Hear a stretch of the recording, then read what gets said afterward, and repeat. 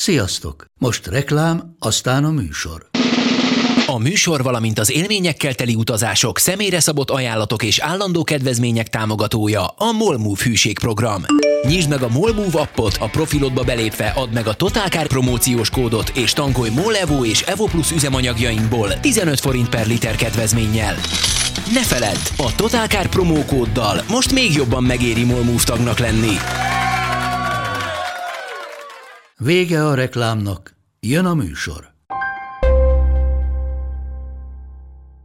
Szeretettel köszöntjük az Ég és Tér 82. vagy 3. adásának hallgatóit.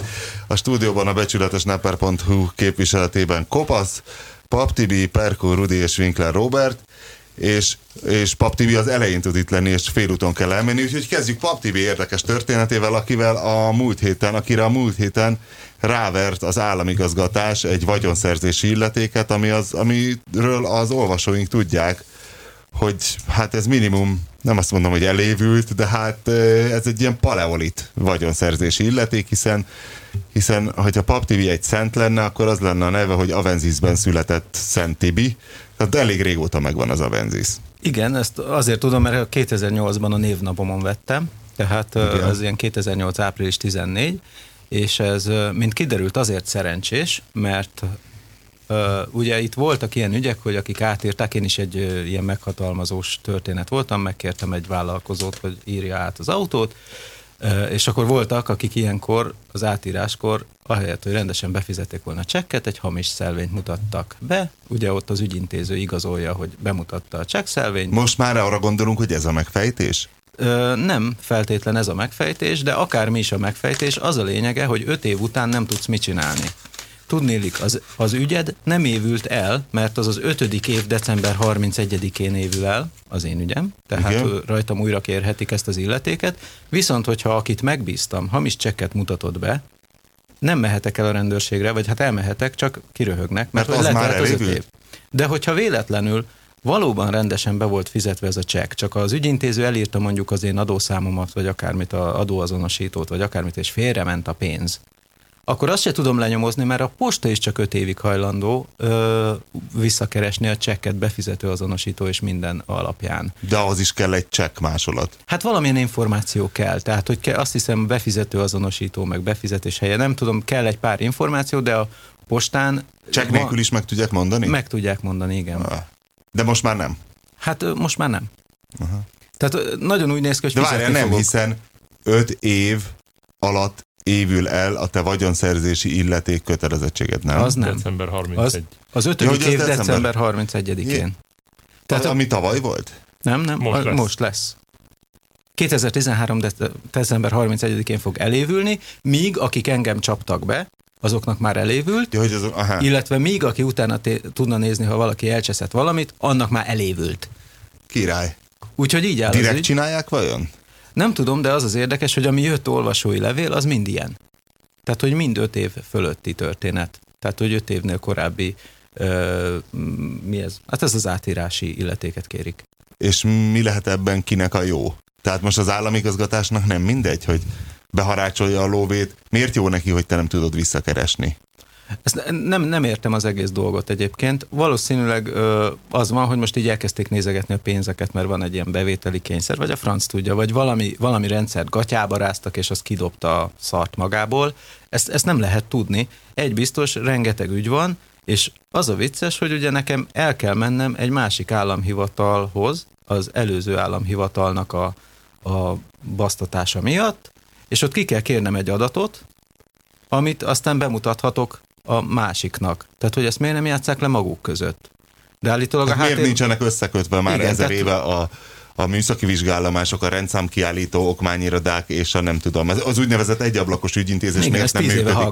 Ezt 10 éve hallgatjuk, hogy egy ablak. Most az van, hogy igazából nekem kell elmennem, de a vicc az, hogy ugye... Miért kell a rendőrnek, hogy nálam forgalmi legyen, ha egyszer egy bármivel igazolom magam, attól kezdve igen, ő mindenemet tudja, hogy a jármű a nevemen van-e, és rendezve van-e a biztosítása. Miért kér tőlem ilyen baromságokat? De nem is kell járműnek lenni, tehát ott a gyerek, megszületik egy gyerek, ezt te még nem tudod, de nagyon érdekes processz, ajánlom, próbáld ki egyszer. Igen. A gyerek legalizálása. Nehezebb, mint egy autót. A fekete gyerekek teljesen fehérré Igen, de hogy amíg kifehéríted a gyerekedet, a törvény, az APEC, meg most NAV, meg minden előtt, akkor elmész egy csomó helyre, ahol papírokat töltögetsz ki, ahonnan adatokat írkálnak be egy számítógépes rendszerbe, ahol igazából csak be kéne klikkelni, hogy ez az a Pap Tibor, vagy ez az a Winkler Robi, akinek ez a gyereke, és behúzná az összes személyes adatodat, de nem, mindig beírkálják egyenként az összes adatodat. Mindenhol.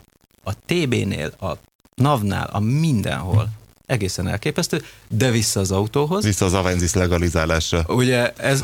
Várjál, mondjuk el az alapvető dolgot, tehát hogy az a lényeg, hogy te megvetted az Avensist, a nevedre írattad az Avensist, és ilyenkor egy vagyonszerzési illeték befizetése fejében írják át, tehát át se lehetett volna írni, ha te nem fizeted be. Így van. De mivel te egy nepert bíztál meg, vagy egy erre szakosított illetőt, lehet, hogy ő nem fizette be, hanem csak vette ezt a csekket, és oda kapart krumpli nyomdával egy pecsétet. Ez így van, ez benne van a kalapban.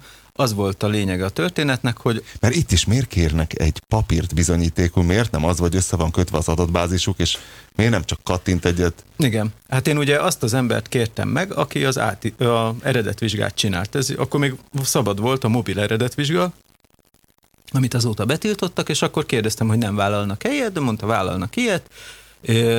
Most, amikor jött a levél a NAV-tól, hogy ez a pénz ez hiányzik, akkor föl is hívtam a csávót, hogy mi van, és akkor mondta, hogy hát az a helyzet, hogy igazából ő eredetvizsgál, ő nem szaladgál hivatalba, hanem az van, hogy neki volt akár egy időben 4-5 partnere, attól függ, melyik területen dolgozott, aki ezeket az átírásokat csinálta, ő felvette a megrendelést, kifizette, szevasz.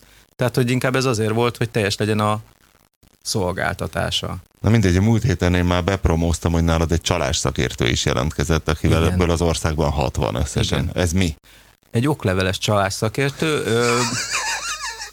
Nem kerülnék az útjába. Fölhívott, és azt mondta, hogy egyrészt amikor mondta ezt, hogy ő okleveles csalás szakértő, akkor megkérdeztem, hogy ő mégis mekkorában játszik. Nem, hát ő a jó oldalon játszik, de ő gyakorlatilag egy ilyen speciális könyvvizsgáló, aki így nézegeti a milliárdos mérlegfőösszegű könyveket, és akkor ott hová ment az a utalás, gondolom így működhet a dolog.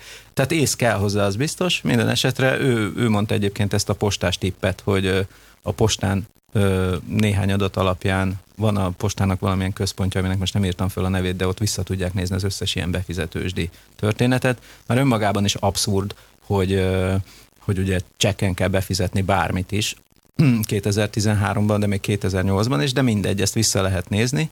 Ugye a vicc az, hogy a NAV nekem küldött egy levelet, hogy 8 napon belül mutassam be az 5 év 3 hónappal ezelőtti, vagy 4 hónappal ezelőtti csekket, illetve, hogyha átutalással fizettem, akkor meg az átutalási bizonylatot. Na most azt én már kértem ki 3 hónapnál régebbi banki kivonatot, na az 2 hét. Tehát amíg egy ilyet megkapsz. Ezért valaki más, de az Miért, amit te mondjuk a saját lakossági netbankodról nyomtatsz, az nem elég? Neki kell rá banki pecsét? Nem tudsz ilyen régit kinyomtatni. Legalábbis az én bankomnál... Nekem 2 netbankom van, és mind a 2 elég szar, és amit láttam, másokét az még szarabb volt, de ilyent még nem próbálkoztam. Na, te próbálj meg egy régit, egy idő után, nem tudom, hogy mennyinél archiválják le, de van egy ilyen, hogy és akkor ki kell archiválni. Eleve havonta lehet csak léptetni ezekben. Nekem nem. Nekem napok között is lehet, mindegy. Az a lényeg, tehát akár egy évit is át tudsz tekinteni? Igen. Na, milyen bank ez? CIB. Hát beállítod ugyanúgy, ahogy a hiába, azt hiszem a Citynél például nem vagy az Érsekvadkert és Vidéket Szövetkezetnél vannak mindig én problémája. Szerintem ott simán. Én eddig bármilyen időszakra le tudtam húzni, ami lehet, hogy ez nem 3 hónap, meg fél év, de... Mindegy, szóval, és akkor a csalás szakértő azt mondta... De 5 évnél biztos 2 igen. hét csak az, amíg egy banki kivonatot megszerzel. Ő adta ezt a csekkes tippet, csak ugye itt azt is ki kell deríteni, hogy hol történt az átírás. Hisz ott lehet a hiány. Lehet, hogy lefénymásolták a csekkszelvényt például. Az okmányirodában, amikor az anyagod elkészül, de várj, nem Na mindegy. De várj, nem, a törzskönyvcsekk, meg a másik csekk, a forgalmi csekk, az le van fűzve. Az átírás illeték csekket, azt visszaadják neked. Így van, visszaadják. Na most, hogyha hamis a csekk, vagy várjál, csak most elkezdtem, hogy olyan 12 000 forint forgalmi törzskönyv, azt lehet, hogy frankon befizettés csak az átírás csekket nyújta le? Na most, ha ez történt... Mert az le van fűzve, az anyag, az egy raktárba el van téve, azt vissza lehet kerestetni. Így van. És akkor ott vannak a csekkek, hogy ott milyen csekkek vannak, azon látszik, hogy hol van befizetve. Jézusom. Na mindegy. Amerikai filmekben az szokott lenni, hogy Tommy Lee Jones bolyong a mangrove mocsárban egy 40 percet, aztán Harrison Ford beszökik egy ilyen nagyon poros déli raktárba, a puskás őrök között, és akkor elkezd túrni ilyen kartotékokat, és ha nagyon ügyes, időnként hall lépéseket, és be kell bújnia, de a végén megtalálja a Pap Tibi csekkszelvényét. Igen, de én más utat választottam. Igen. Egyrészt végig próbálom szívni a normál polgárnak a szívását. Tehát, hogy mi van, hogyha te egymagad vagy ebben a reménytelen szélmalomharcban. Csalásszakértők nélkül.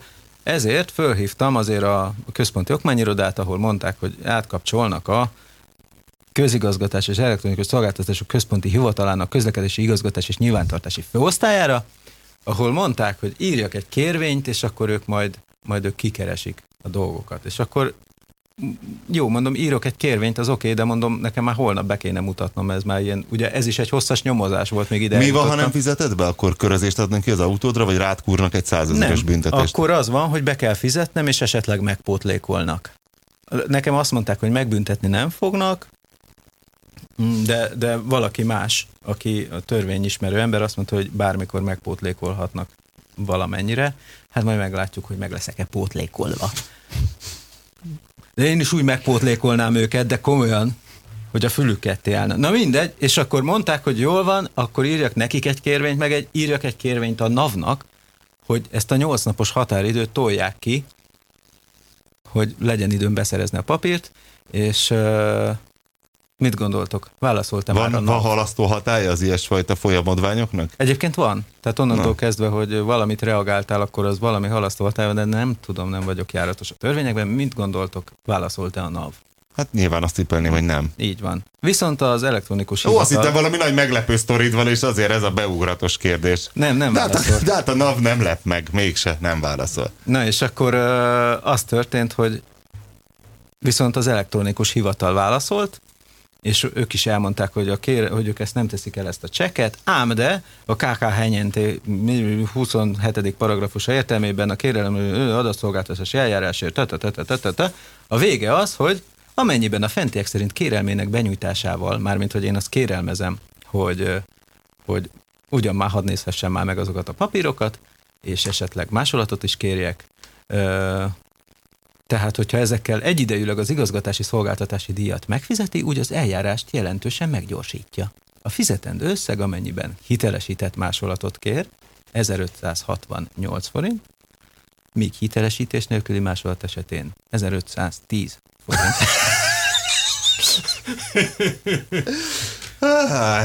Tehát 58 forint a tinta, ami a hitelesítő bélyegző plusz az aláírás. Amikor már nincsen 2 meg 3 forint, meg 1, akkor a 68 forintot hogy tudja leírni? Mert ez ki van számolva, hogy oldalanként hát azért, mert igen, 29. Egy nyomtatót leoszt, egy nyomtató árát, illetve egy ilyen tintapatron árát leoszt azzal az ügyfélszámmal, amennyit ez kiszolgál átlagosan, és az 68, vagy 58, vagy hány forint? Hát nem tudom. Na és akkor mi lesz? Na most ez az egyik, ez az A verzió, amit végigjárok. Mennyi pénzről van szó egyébként? 26.800. Igen. Na igen, szóval? És azért van egy B verzióm, amiről nem szeretnék még semmit sem mondani, de az óvoda nagy hatalom, és majd meglátjuk, hogy mit lehet a másik irányból is megtudni, mert nagyon vicces lesz szerintem az egész történetnek a vége, meg hát az, hogy nagyon sok ilyen ügy jött. Tehát amikor megjelent múlt héten a cikk, akkor nagyon sok levélíró leírta a történetét, hogy pontosan ugyanígy járt. Volt olyan, aki 5 év és 6 nap után kapta meg a papírt. És megvolt nála, megvolt a nepper is, aki tényleg hamis csekkel íratta át az autót. Oh. És ő ugye ez hogy derült ki, hogy hamis csekkel íratta át a nepper az ő autóját?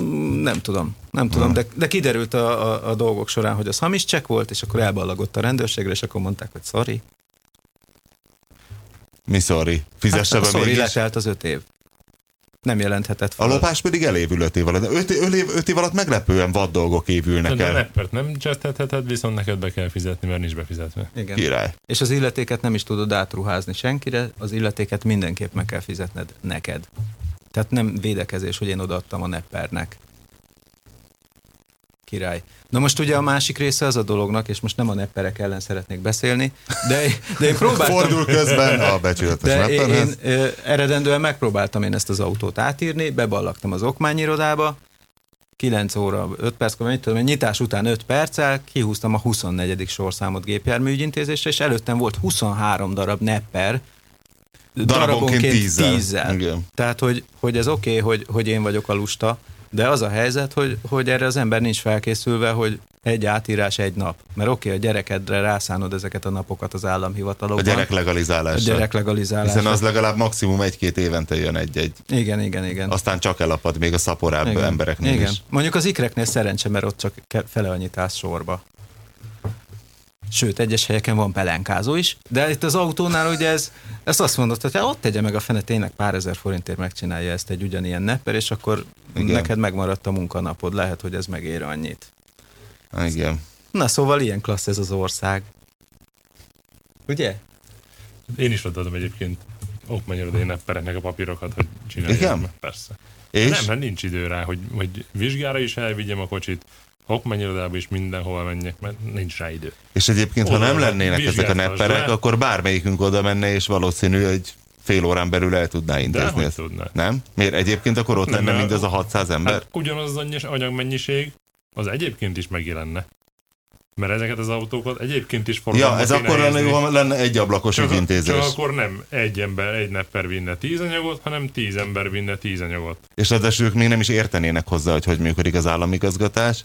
Mint amikor én először oda mentem a Mozaik utcába, és semmit nem értettem. 10 autó 15-ször annyi ideig tartanak. Csak háromféle helyen förmettek rám, hogy miért ide áll, miért nem oda áll, Hát és akkor kiderült, hogy ott úgy megy a sor, a Mozaik utca az annyira nagyon korszerű, hogy ott a forgalmi áll sorba. És mire ezt én megtudtam, hogy ott melyik ilyen mocskos polcra kell leraknom a forgalmimat 4 másik forgalmi mögé, mert ez jelzi ott a sorbaállást. Ezt a Mozaik utcában 2013-ban ezek a sorszámok, Danke NKH, addigra azért elment egy pár percem. Hát meg a nepper, ha beviszik az okmányirodába, annak ki van töltve minden papírja, ott minden össze van készítve. Ja, és ott minden össze van készítve. Odaadja az ügyintézőnek, és érte megy majd valamikor. Csekk meghamisítva. Így van. Hát annak idején, amikor a regadót bevezették, és 2004-ben ugye már nem volt vámhivatal, csak regadóbeszedés volt, ez nem volt vámkezelés, akkor úgy nézett ki a regadó igazolás, hogy otthon én írtam a regadó igazolást, én töltöttem ki, én írtam be az alvásszámot, motorszámot, adatokat, és a vámhivatal csak egy templit nyomott rá, amikor vittem a befizetésről az igazolást, hogy megjártam az OTP-t, hittesítessék a befizetés. Mondtam a fináncoknak, hogy gyerekek, ez nem lesz jó, mert mondjuk hónapok fognak eltelni, és egy pár hónapon belül meg fognak jelenni a hamis regadó igazolások, mert mennyiből áll egy vámos pecsétet csinálni.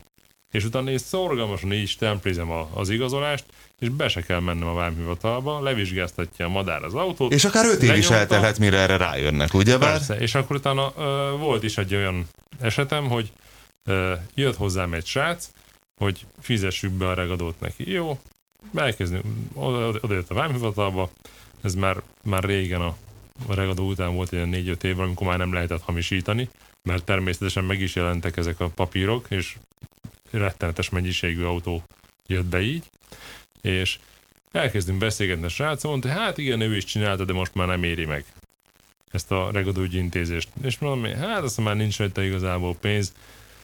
Ő ezt csinálta, annak idején hirdette magát egy feltöltős telefonnal az Expressben, és azt csinálta, hogy akkor még olyan regadók voltak, hogy ilyen 7-800 ezer forint, 1 millió forint, stb. És mondta, hogy hát volt olyan nap, amikor kerestem 3 milliót, meg 4-et. A hamis csekkekkel. Nem volt csekk. Hát fogta a hamis papírra. Ő hamisította az igazolásokat, elment az emberekhez, behozták az emberek, magánszemélyek az autókat, és akkor segítséget kértek, ő szépen levizsgáztatta, a hamis regadó igazolást megcsinálta, a teli árat elkérte a madártól, és utána kifizette, és neki pont semmiében nem volt. És akkor ezek szerint... És akkor volt olyan, azt mondja, hogy 1,2 millió volt egy regadó egy autóra, ő az 1,2 millió elkérte. Az embertől, hát Mit dolgozott vele? Nagyon kedvezményt érted? Figyelj, igazából... Úgy is hamisítom az igazolást, magának 8 kilóért, igen. Milyen érdekes. Jó, egy nepper rugóra jár az agyuk 8 kiló tényleg. Az hogy mindenki szép, jól mi? járjon. És gondolom azóta is szabadlábon van az illető. Hát most egy feltöltős telefonnal, ugye amikor elkezdődött... Igen, egyetlen 2006 vevője se körül. kér tőle személyigazolványt egy ilyen neppertől. Persze. Nyilván sose lesz meg. Persze. Egyébként az én esetemben is nagy lehetett a csábítás, de hát ez a pitlák dolog, mert ugye én az Avensis 10 évvel vettem, egy neppertől vettem, akinek nem volt mentessége, és ott volt az aláírt, tehát hogy nem Bianco adásvételi volt, hanem aláírt adásvételi, tehát 2 átírást kellett kifizetni. Tehát, hogyha 2 nem fizetett ki, azért már csak ezzel az egyel fogott 50 rugót a csávókám. Tehát, hogyha hamis csekkel játszott. Ami azért nem egy rossz órabér. Na, oké, az 1 millió 2-höz képest Nem egy gyenge. 1 millió 2, igen. Arra kíváncsi lennék, hogy a csávó, aki ugye a köztes nepper volt, ő is kapott-e a NAV-tól papírt. Hát a meghatalmazott az ott van az ügyben, ott rögzítve van a neve. Hát Hogy azért kijárt mondom. el. Igen. Ott minden esetben ott van. Tehát mert egy percig az övé volt az autó. Amíg át nem írták utána az én nevemre még 26 A meghatalmazotti papír azt jelenti, hogy nem, amíg minden aláírás. nem, tehát ő papíron úgymond megvette az autót a tulajtól, és továbbadta nekem. De neki nincsen mentesség, nem volt illetékmentessége, tehát nem hivatásos nepper volt, hanem mint magánzó csinálta ezt a bizniszt a budapesti autópiacon, tehát, de nyilván kifizettette velem a dupla átírást, tehát igazából rólam 53 000 forintot gomboltak le ilyen címen, hamis csekkel, ha ez történt. Aha. Az is lehet, hogy csak el van cseszve, mert akkoriban változtatták meg azt, hogy nem az illetékhivatalnak kell befizetni, hanem az APEC-nek, meg mit tudom én, de azért az ügyintézők rossz csekkeket adtak ki, meg másoknál rossz, tehát hogy rossz számra ment a pénz. Az is benne van a kalapban. Ez illetékmentesség. De az a lényeg, hogy ki fog fizetni? Hát nyilván Papúr. Nem a nepper. Az illetékmentességén ilyen furcsán néztél, hogy tehát, ha valaki főtevékenységként jár műkereskedő, akkor átírás illeték alól mentességet kap. Aha. Ugyanúgy van, minden évben kell kérni ezt az illetékmentességi igazolást, ezt meg is kapod. És annak az embernek meg nem volt ilyen. Hát nem volt cége vagy semmi, nem csak kicsiben játszott. Te, mint Winkler Robi, vettél egy autót és tovább passzoltad. Hát illetve aki eladta az autót, az nem ment bele ebbe a buliba, hogy ő Bianco adásvételit adjon, amit úgy olvasgatva most a dolgokat azért nem feltétlen butaság egyébként. Az Audi Hungária nem csupán egy gyár, hanem a technológia fellegvára. Légy te is részese a folyamatos fejlődésnek. A jövő Győrben épül. A becsületes nepperhez fordulok kérdésemmel. Mi van a Kugárral, szóltál az embernek, hogy megcsinálja-e? Elfejtettem. Elromlott. Nem. Hát elromlott az évtizedek során egy kicsit a külalakja. Nem az a fajta fénypompa és csillogás, amilyenre a kopasz szerint azonnal ráharapnának. És azért engem meggyőzött arról, ugye, hogy még egy $500 000 lapátoljak bele egy showroom shine fényezés formájában. Nem csak én mondom ezt, hanem a kint is srácok hanem mondják, hogy igen. Hogy elvitték volna ezek a csókák az autót, ha le van fényezve. Ha van showroom shine. De ez azt jelenti, hogy rendes fényezés, vagy csak ez valami polír? Nem, rendes polír az van, tehát mint a Salamon töke, de a kopasz azt mondja, hogy egy ilyen Salamon töke biturbóra volna szükség. Nem, igazából az, hogy vannak rajta olyan, amikor kihoztad fényképezni, akkor láttam, hogy vannak rajta olyan lakatos hibák, amik ilyen amerikai gányolás, és hát azokat meg kéne csinálni rajta, meg az, hogy fussanak az élek, szép legyen, sima legyen. Szép sima, azt nem tudom az élek futásával. Nem úgy fut az, ahogy kéne. Tehát azt mondod, hogy kéne egy lélegzetelállító összkép, az az, amire szüksége volna? Hát annak az autónak az a baja, hogy nem üt azonnal. Aha. Igen, ez tény, hogy ezek az amerikai úgy, autók, ezek ilyen az amerikai autóbuziknál, azok mindig így csillognak. És hát ez nincs. Ez igen, azt emlékszem, az RPM-esek, akik legendásan szépeket festenek, bár állítólag nem ők fényeznek, hanem valami titkos, ilyen trollsorban tartott fényezőjük van, akit halálra kínoznak egy pincében, és nem tudom hány réteg lakk és hány réteg visszacsiszolás, és hány réteg lakk és hány réteg visszacsiszolás, de volt egy Chargerük, egy ilyen libafos, mustár, szürkés, valami ilyen furcsa, amorf színű Charger, az olyan volt, hogy aurája volt. Tehát mellé álltál, és így elakadt a lélegzeted, olyan volt, hogy és biztos, hogy nem mentél volna vele utcára soha. Én ezért nem is, elég sok pénzt lapátoltam a Cougarba, de a festés az sose került szóba, mert nem akartam félteni, hogy még akkor ez a baja is legyen, hogy egy kavics és összeomlok. Mert ugye kijöttek a csókák megnézni az autót, és mindenki azt mondta, hogy látszik, hogy az autóra nagyon sok pénzt költöttek, és hogy műszakilag. És amíg olvasnák a posztokat van. A belsőségen. Így van. És mondták, hogy látszik azon, hogy ez az autó megkapta a törődést, de igazából itt az embereknek a színház kell.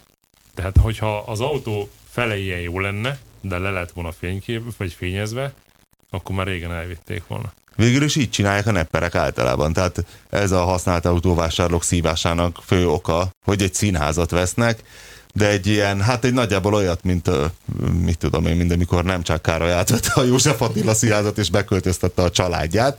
Tehát kívülről egy színház formája van, de hát belül, mit tudom én, egy ilyen nagyon rossz szomszédok utánérzés. Ez van. Na mindegy, szóval elfelejtetted, jó, köszi. Örülök, hogy lehet rád számítani. Műsor után menjünk ki és szóljál nem, és akkor fölhívom ebből.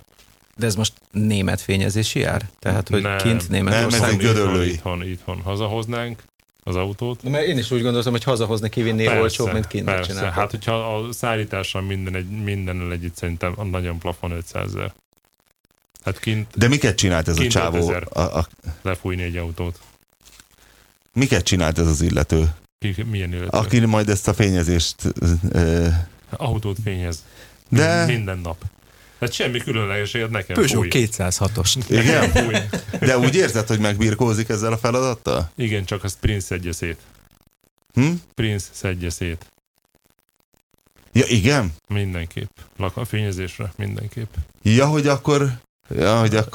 Nem az a baj, hogy ez egy öreg autó, tudni kell, hogy a díszlécek hogy pattannak le, stb. Ja, és akkor neki kell szétszedni és összerakni. Azt kéne a krómokat leszedni, hogy ott ne legyen semmi elkurva. Aha.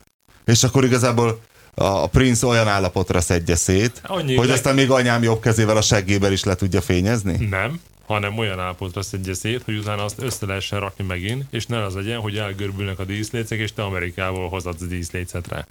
Megint. Bár most már be vannak járatva források. Ja, akkor te felhívod a csávot, én felhívom a művészt, akit korábban Prince-nek hívtak. Ugye az egyetlen szerelő, aki tulajdonképpen 4 éves kugározásom során az egyetlen, aki végül értett hozzá, de ő annyira profi volt, hogy megmondta, hogy tehát ő már hallott értesült a trollok mivellétéről, és azt mondta, hogy ő nem akar szerepelni ebben a produkcióban. A nyilvánosság előtt ezért hívjuk Prince-nek. Munkanévem.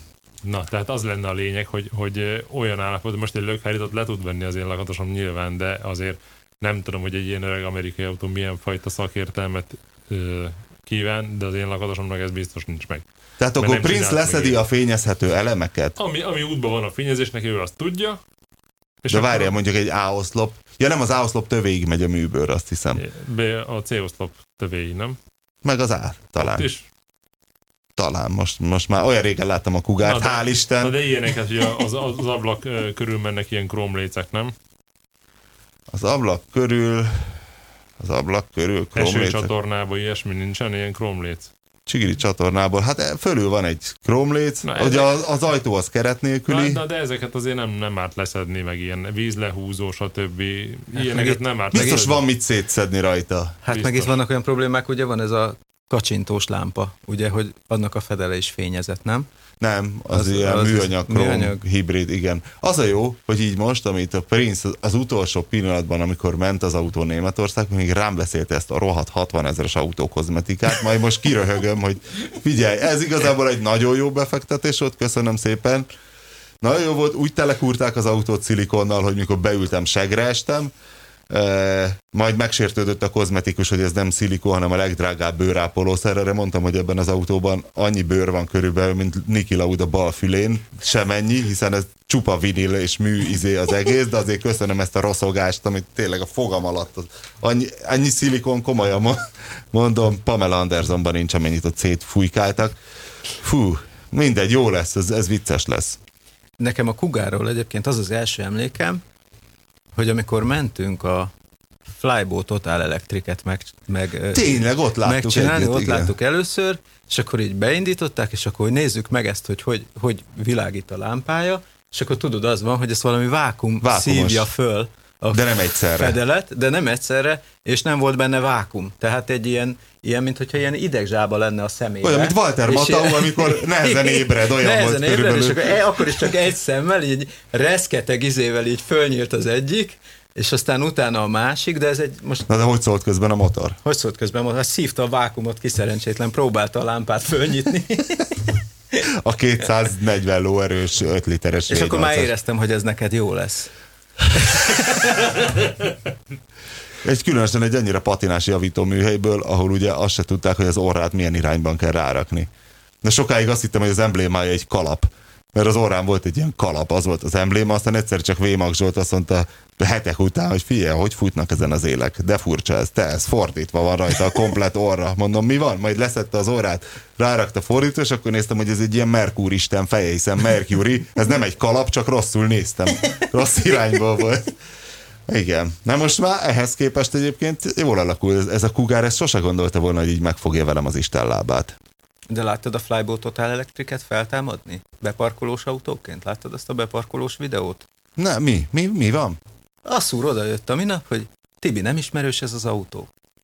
Ó, ránézek. Elnézést, egy lábjegyzet, ha valaki kíváncsi a sztorira, egy nagyon vicces videót készítettünk még annak idején Pap TV-vel, Flybo Total Electric néven lehet megkeresni a videót, amin egy Daewoo Matiz alapokon nyugvó kínai gyártású villanyautót tesztelünk, rettenetes röhögések közepette, na most ez bukkant fel most megint. Na most egy hasonló autó, hogy valamelyik egyetemen kifejlesztették a csodaautót, amíg beparkolt, tudod, hogy ugye, mint egy ilyen zsúrkocsinak, hogy elfordul az összes láttam, hogy kereke, derékszögbe és ez egy kifordul. Flybo Total Electric. Gondolkoztak, hogy hol lehet még ezen fejleszteni, mert ugye a biztonsági öv doboza, az konkrétan oldalütközésnél eltöri a kulcsontot, hiszen úgy beleáll És a vállamba. magasságban van a Ez az autó, hogy felcsévélő. önnek ilyen szar záltszerényű volt az egész autó, Igen. és már újkorában is rozsdás volt, és így amikor folyt ki rozsdalérem a Igen, fejlés alól. és mikor így átóvakodtunk egy fekvőrendőn, akkor igen, és aminek a futóművét nem arra méretezték, hogy ezek a borzalmas akku pakkok belekerüljenek, és az egész így lógott, légett. És váltója és volt egy váltója, volt. és az volt, hogy akár 4-esben is elindulhattál, mindenhol ilyen kellemes, mint amikor a 1000 fordulatosra kapcsolod a centrifugát, ilyen és úgy tudott menni így 60-nal, 70-nel akár. Sokat, igen. Félelmetes volt. Tudod, és akkor így 4-esben mondtam, hogy próbáljuk ki 4-esben, hogy gyorsul, és így elkezdett nyöszörögni az egész. Tudod, hogy és az ajtóka minden, mint ha régen volt ez az Onidin család, ami olyan volt, mint egy szappanopera, csak vitorlásokkal. És mindig az volt, hogy ott recsegtek, A ropogtak. Charlotte Rhodes volt a hajó, igen. Igen, és ez is ugyanúgy recsegett, ropogott, mint Onidin kapitány hajója. Igen. De Jessica amikor- Benton, Caldinora, Peter Gilmore, Kristóf Tibor. Mikre emlékszik? Mr. Baines, Havar Lang, Simon György. Hát tudod, ez a szinkrohang Totó. Mr. Mindig nagyon jó irány voltam. észak-nyugat. Te és amikor váltottál ezzel a fossal, akkor rendesen olyan volt, mint egy autó? Te, olyan gázfröccsöt lehetett adni, hát a villanymotor az milyen? Hát nyomaték van azonnal. Nem fulladt le. Ugye, az biztos, hogy le nem fulladt. Jaj. Nagyon jó volt, életem élménye volt egyébként. Figyelj, Meghatározó. és egyébként a Cougar azért volt még jó, mert ugye akárhány posztot írtam róla, akárhány szerelőnél járt, mindig ez volt, hogy jöttek most nem tudom, kommentelőnek nevezzem, vagy trollnak, tehát jöttek azok az illetők, akik véleményt nyilvánítanak, és mindig az volt, hogy de hülye vagy, miért ide vitted, miért oda vitted, ez hülye, az hülye, én tudok egy jobbat, mindenki mindent jobban tudott, és akkora felüdülés volt, hogy Rudi megírta a hétvégén a saját Transporter T3-asát, amivel kapcsolatban elkövette azt a hibát, hogy jól érezte magát egy posztban, és ezt a kommentelők nem szeretik. A troll azt szereti, hogyha a csikós egy ilyen 5-6 bekezdéses szenvedéstörténetet mellékel, és akkor az olvasó örül, hogy másnak még szarabb, és akkor ezt valahogy elviseli. Na, de ha valaki jól érzi magát egy transporterrel, az egy halálos vétek, és ki is nyomtattam néhány kommentet. Rudi, légy szíves, ismertesd a kedvenceidet. Egy ilyen idős tranyónál mindig lesz olajfolt, vagy teljesen fel kell újítani mindent. Hát hozzátartozik a történethez, hogy én 3 éve vettem ezt az autót, és ez egy ez egy igazi rossz vásár volt, egy állatorvosi ló, de hát nem értettem hozzá, nem tudtam. Összesporolt 400 000 forintommal elutaztam vonattal hajnalban Békéscsabára. Minek kellett neked transporter? Mert úgy gondoltam, hogy a legjobb buli sokan utazni nyáron a barátokkal, és úgyis csak én vezetek, úgyhogy ehhez nagy autó kell. És akartam venni egy T2-est, és minden T2-es tulajdonos ismerősöm azt mondta, annyira szar, hogy az a világfosa. Hogy T3-ast kell venni, mert az egy sokkal jobb dimenzió. De miért is nem? Hát szerintem nagyjából ugyanaz a kategória. De nem erősebb? Nem kevésbé szar a váltója? Nem kevésbé szánalmas? Ugyanaz a váltója. Mert ugye a Transporter T2-esnél, tehát ennél a második generációs terrorista busznál az volt a gáz, hogy ugye ebben egy bogármotor van, ami nem egy erős dolog. És ha van ehhez egy olyan váltó, aminél eleve először is az 1-es romlik el benne, aztán a 2-es.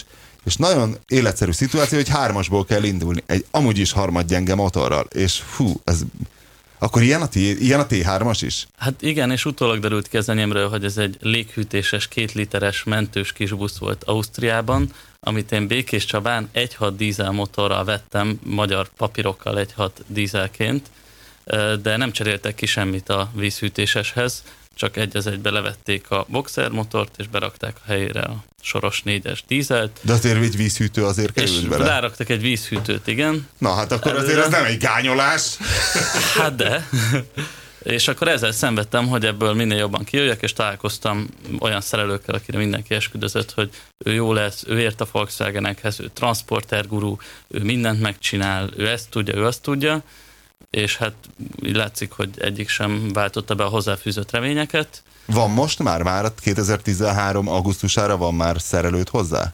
Ez lett volna Béla, akit a kommentelők a porba gyaláztak, mert hogy 13. autónak a Pista telefonhívására volt kedves, és befogadta még az én autómat is a többi szerelendő közé, hogy le tudjak vele menni a belsőség találkozóra. De aztán végül nem lett kész a találkozóig. Hát ez valahogy ismerős a történet. De ez alapvetően pozitív volt nekem, hogy egy szerelő felírja, hogy mit kell megcsinálni egy autón, utána elmondja, hogy mit csinált meg, szóval ilyen dolgokkal eddig nem találkoztam, meg hogy nem voltak mindenféle szerelő körüli barátok, akik mondták nekem, hogy ez lesz most a világ legjobb autója, majd be se indult, amikor el akartam hozni fél év után.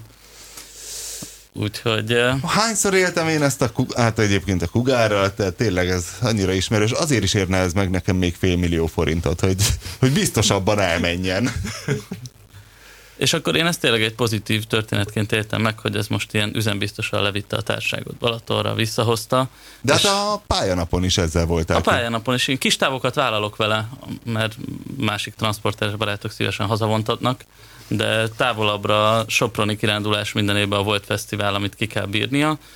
Arra kell fogni azt a sok pénzt, amit évközben beleölök.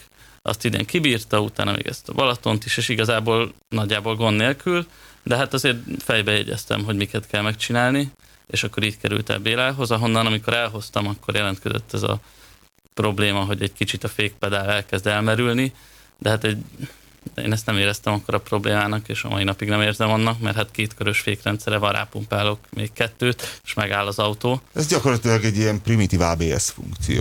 Nem tud megcsúszni, hiszen amíg pumpálsz, mindig egy kicsit elenged. De ezt is csak mondjuk 10-ből 3-szor csinálja, meg hát azt, hogy a jobb hátsó rugóról kiderült, hogy törött, de ez elmúlt 3 évben is törött volt, mert hát így vettem valószínűleg, és hogyha eddig nem történt nagyobb baj, akkor gondoltam, hogy nem ezen a 220 kilométeren fog a Budapest-Balaton akaratja Budapest távon tovább törni, úgyhogy ezért kaptam rendesen a savat, hogy lazulásnak helye van a buliban, de a közúton nincs. Kommentelők szerint. Igen. Meg középsülésort, azt megfordítva tesszük be mindig, hogy hátul lehessen beszélgetni. És ez úgy néz ki, hogy van egy sín, abba be van csúsztatva, és mindkét irányba be lehet tenni, a biztonsági övek pedig rajta vannak, úgyhogy bárhogy be tudja magát kötni az ember. És az nagy felzúdulást okozott. Igen, hogy szabályos-e, illetve... És tényleg az emberek üvöltve tudnak kurvanyázni ilyenkor, mert ő szabályos. Meg hát az olajfolt, ami környezetszennyezés. Hát mint amikor a sipos büntet ugye az iPhone-nyával tudjuk jól. Az is a Habana Preacher. Igen, na mindegy, ezt nem részletezzük, igen. Meg az olajfolt, amit maga alá csöppentett az autó, és ez hogy környezetszennyezet, igen. És nem olvastad, Kopasz? A kommenteket? A kommenteket nem, a cikket, vagy a posztot olvastam, de a kommenteket nem. És ezután megjegyezte a kedves kommentelő, hogy egy jó szándékú bejelentést kell tenni a hatóságoknak. Ez van. Szennyezés miatt?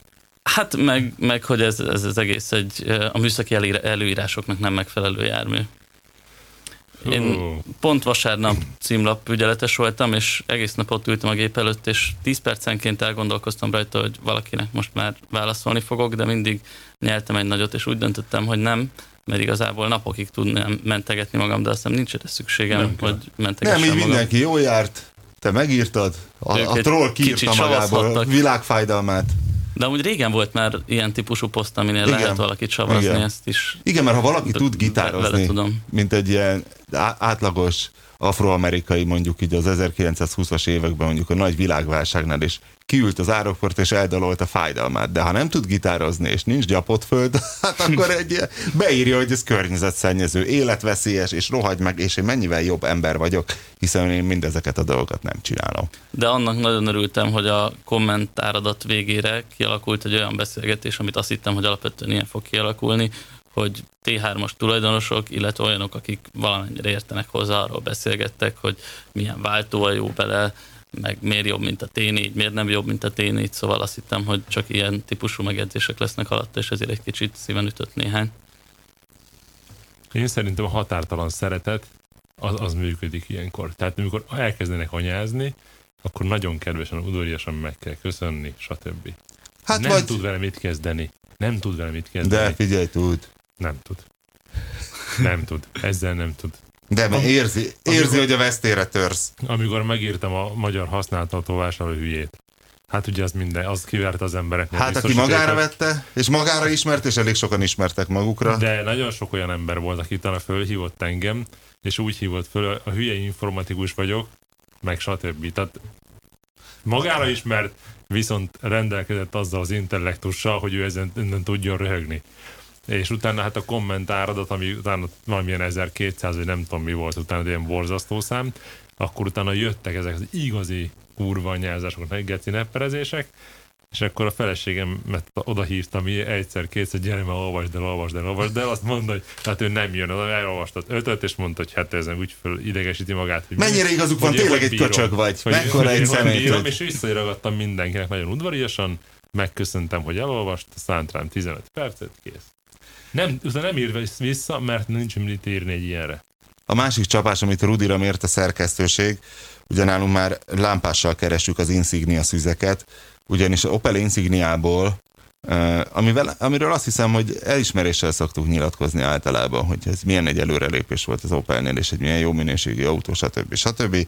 Csak egy kicsit túl sok a tesztautó, és mindegyikünknek már írni kellett legalább 4 féle Insigniáról, és valahogy egyszerre csak rájöttünk, hogy most, amikor megint érkezett egy Insignia, akkor kerestük, bár magunk se bíztunk benne, hogy találunk olyat a szerkesztőségben, akinél még nem volt, és akkor Rudit büntettük meg az Insigniával. Hogy tetszett az Insignia, egy Insignia szűzként, Rudi? Hát én úgy látom az Insigniához, hogy biztos jó autó lesz, vagy reméltem, vagy hogy így nekem egy szimpatikus autó volt. Igen. Elolvastad a szerkesztőségi teszteket? Mind az 526-ot? Amikor megjelentek, akkor elolvastam, de ugye ezek már régebben voltak.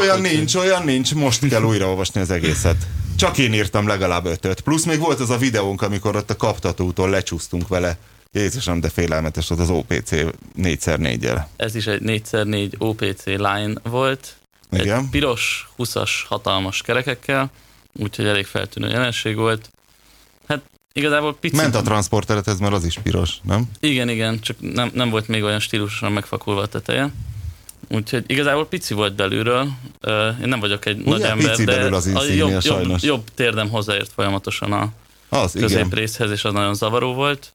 De meg a kilátással nem volt baj, mert hogy van benne elő hátul radar, de amúgy semmit nem lehet belőle szerintem hátra látni.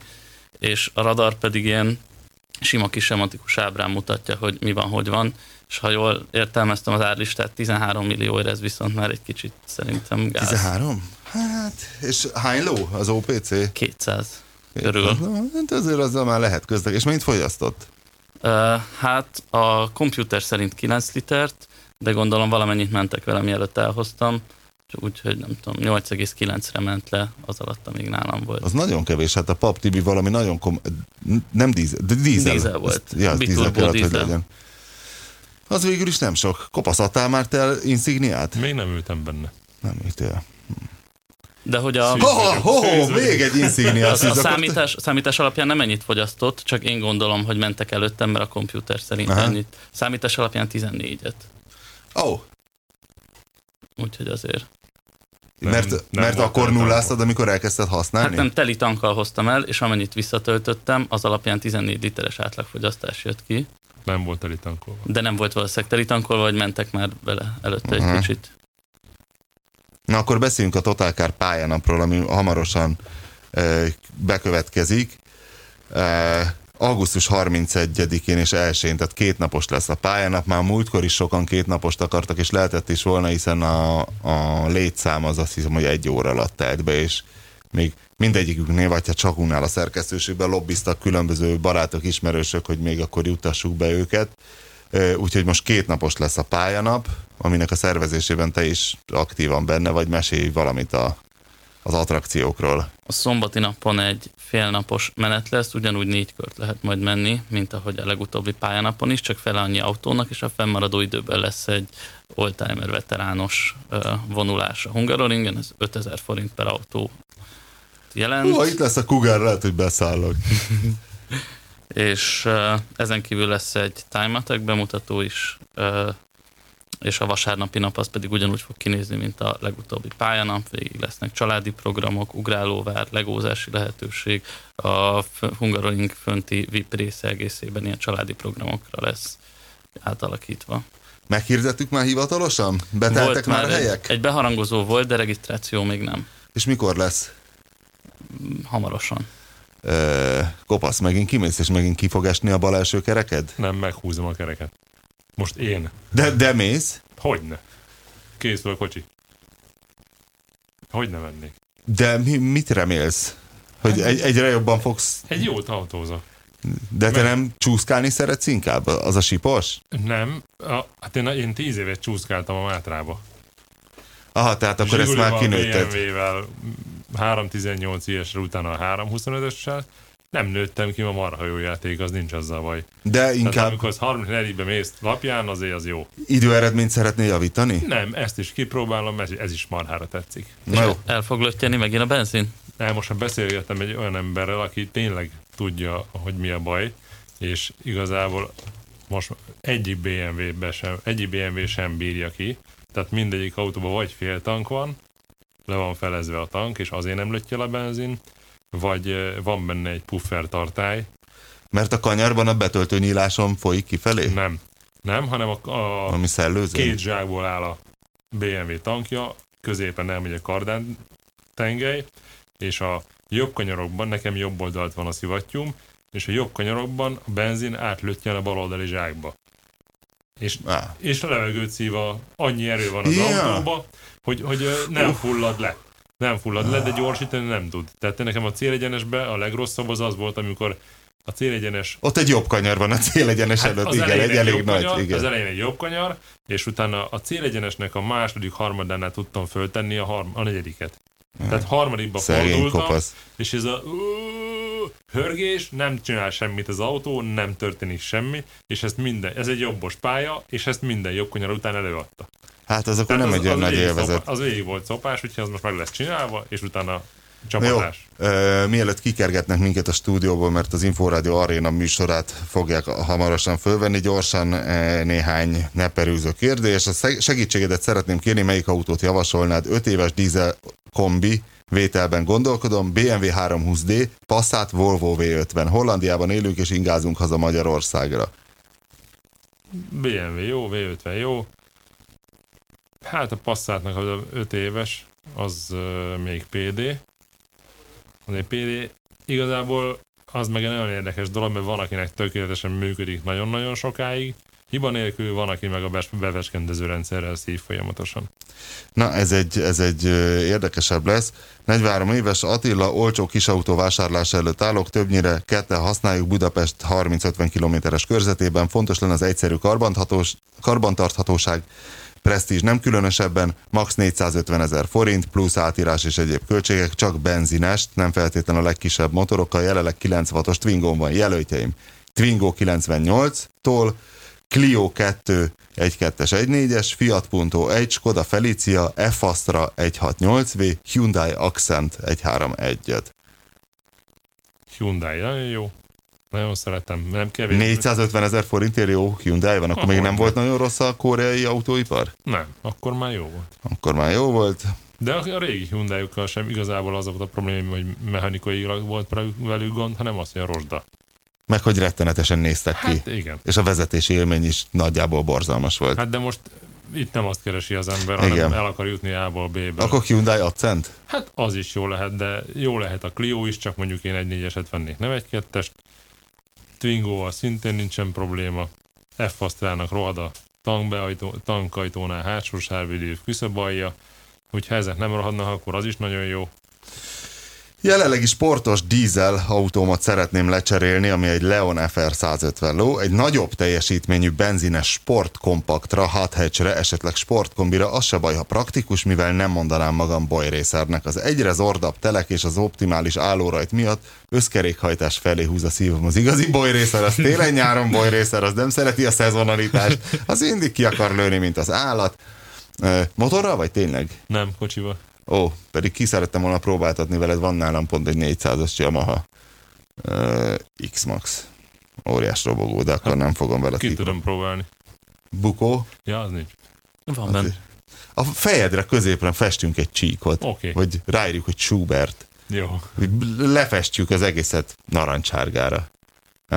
És akkor ez egy kis héjméretű bukós isak. Na, szóval elsősorban Audi A3 Sportback 2 literes turbo, vagy 3.2 V6 Quattro, esetleg Volkswagen R32-t nézegettem, maximum 3 millió a keret, kopasznak egyre magasabbra húzódik a szemöldöke, és normális használat esetén kb. 10-11 liter per 100 km fogyasztás az inger küszöb. Ez egy őrültségnek hangzik, ilyen azt hiszem, hogy nincs. Hát nincs most, ha R32-t meg ilyen élményautókat keres, meg ilyen erős autókat, és 10 litert akar tankolni. Ez hogy? De R32 van ennyire egyáltalán? Hát R32-t szerintem nem is kap ennyiért, mert azokból ugye nagyon kevés készült, és kint is horror az ára, mert igazából kuriózum, és nagyon-nagyon megkérik az árát, pláne igyekszenek is rendben tartani őket, és ebből nincsen hulla. Ez általában mind szép. Aha. Hullát már nem érdemes venni. Tehát én szerintem nem kap ennyire autót. A3 Sportback 2 liter turbo, az se fog 10-11 literből megállni. Hát a benzines turbók, összkerék, ez még a katalógus is többet fog ráírni. Hát de hogyha tojás van lába alatt, és így pöckölgeti a gázt, vagy a váltót mindig ilyen 2000-nél elváltogat. Ahhoz viszont nem kell az összkerékhajtás, mert azzal még tükörjégről is, azzal a vezetési stílussal tükörjégről is el tud indulni. Hűha, egyre többen nézegetnek befelé, úgyhogy zárjuk az Égéstér 82. vagy 83. adását, találkozunk a jövő héten. A műsor a Béton partnere.